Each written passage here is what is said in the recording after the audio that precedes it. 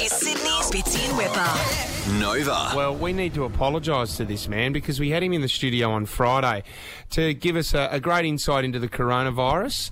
Little did he know that the day before Richard Wilkins was in the studio, he should be in isolation himself. We know he was washing his hands. Good mate of the show, Dr. Andrew Rochford. Oh, Roch. Welcome, buddy. Well. Yeah. Look where The we've isolation found show. ourselves, team. Look where we've found ourselves. Do you know what the difference was between yourself and Richard Wilkins, though, Dr. Roch?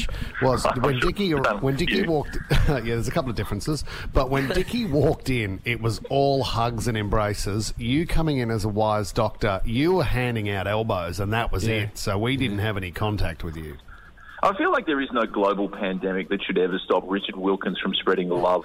I mean, that's So who true, he is. mate. You got to do it. If he stops, the world stops. You're so true. I mean, We haven't gone that mad yet, have we? he could start his own virus down the track, couldn't he? Oh, That could he take has. over the world, Doc, which I'd be quite proud to catch, to be honest with you.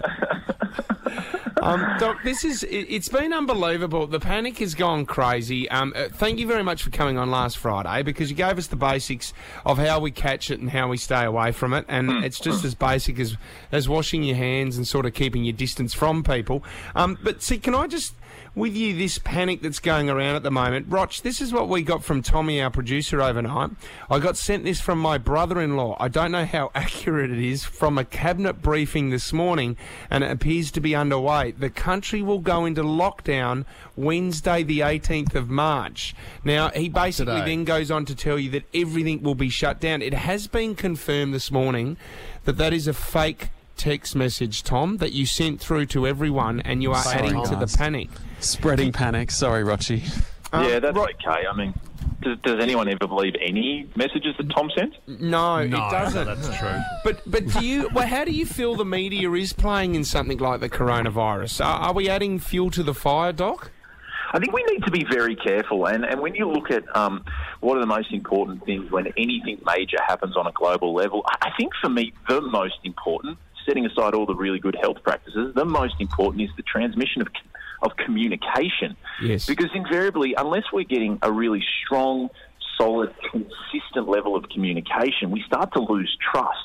And when you've got an entire population of people that need to trust the information, starting to question that, then we find ourselves panic buying toilet paper. Yeah, I mean, yeah. it's the perfect example of the fact that we can get a bit focused on how deadly is the virus, how many people are going to die, how many people have got the virus today, rather than recognising that there's so many other things that go on when you have this type of situation. And hysteria and panic and bad information can cause just as many issues a lot of the time as the virus can. Yeah, sure. Roch, the self-isolation and obviously what we're all experiencing now, you know, we're coming from 5 different suburbs around Sydney, at home, bunkered down. But, I mean, is it safe? Oh, God, that's a silly question because there's laws in place now. But is it safe if I'm out and about and I want to go to, say, I don't know, a park where there's no one else around and I wanted to take the kids? You know, by practice, is that a dangerous thing to do? If you've come back with a positive test, yes, you shouldn't be out and about. No. If you're negative and we've just decided that as a community we're going to do the right thing and we're actually going to try to self-isolate as in avoid each other as much as we possibly can, that's okay. We need to keep our distance, and that distance is somewhere between 1.5 and 2 metres. Sure. We shouldn't be touching each other. There should be no handshakes. And obviously we need to make sure that we're cleaning our hands. But again, it's the flip side of balance. I think if you tell an entire population to stay indoors, hide under the bed and don't breathe, you're going to cause us a whole heap of problems. So you need to be able to communicate with people, what can we do? Because we're humans. We need to be able to do things to stay, I guess, at some level of sanity, because that's going to be important. But I think that especially when it comes to avoiding the vulnerable, the elderly and those that have reasons to be vulnerable, we really need to make sure we're vigilant there. Roch, I was talking to my wife yesterday about this. And not everyone's going to get the coronavirus. We know that. But do you think, Roch, that everybody in Australia will have a moment of isolation in their homes with their families? Look, I'd be very surprised. As much as you said that text message was a fake news, Yep. Look, here's the reality of the situation. It's a public health pandemic globally. So the majority of countries have now got cases. The majority of countries have now had it for a period of time. We can see the trajectory of the countries that are doing well and the trajectory of the countries that aren't doing well. And based on those numbers, you start to make decisions about what are the guys that are winning, for want of a better word, the guys that are doing well. What have they done that has helped slow it rapidly? And what they've done is Wuhan turned it around, but if you look at Singapore, you look at Hong Kong, you look at Taiwan, that are right on the border of China, they were pretty quick to get people into isolation, to lock people down, and to put in place a whole bunch of measures that slowed it quickly.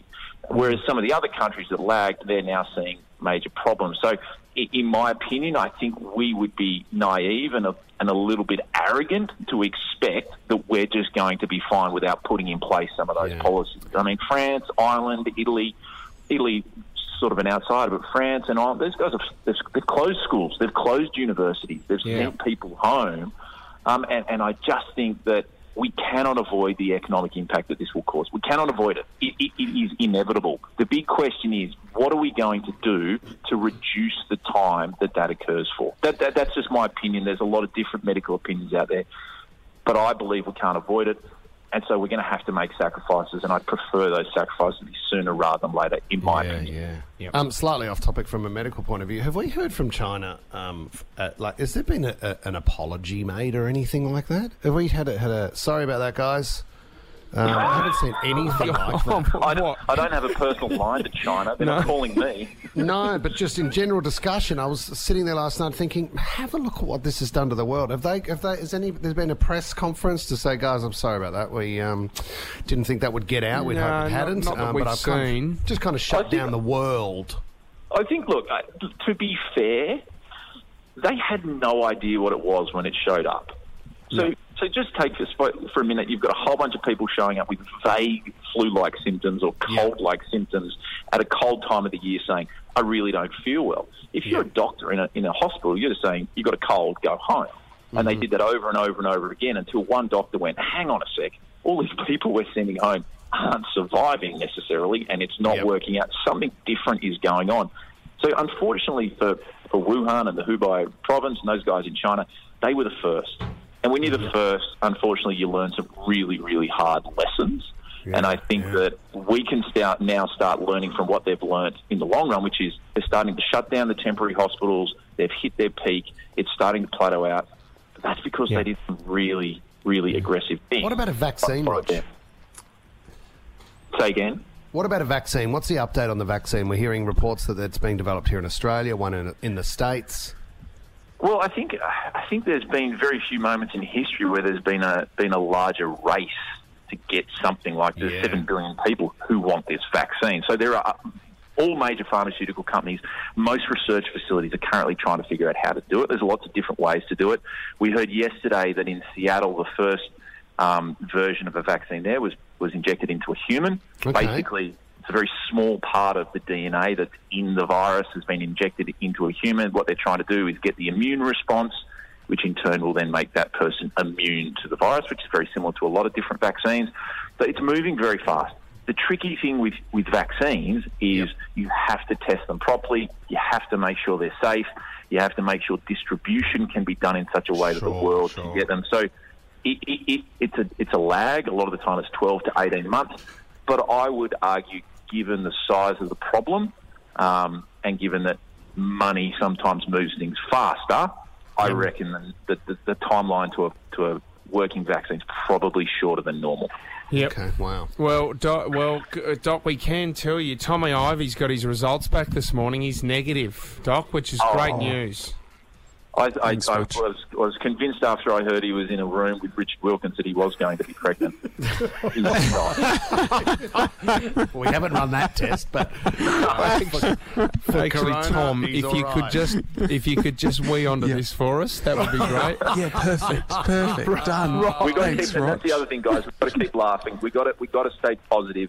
We've got to help each other because the mental health impacts, I don't know whether you've noticed, but the new normal is something that is really impacting everyone. No one, we got to smile. We've got to keep each other positive. We've got to stay on top of this, in a sense, from supporting each other as much as giving the good information. You guys keep doing what you do. Keeping people laughing is just as important. And Roch, that's why when mate. we paint the picture and the image of Tom Ivey sitting in a Toyota Yaris weighing on a stick somewhere in Cremorne Point, they're the sorts Well done. Well done, Roch. Hey, Roch, when you get your medical degree, mate, you're going to be a great doctor. We really appreciate your time, mate, and thanks for coming on the show. done on the block, mate. Well done. I'm expecting it in the mail, online delivery, any day, sir. Good luck at TAFE, mate. See you soon. Bye. Cheers, guys. This is Sydney's Bitsy and Whipper. Nova.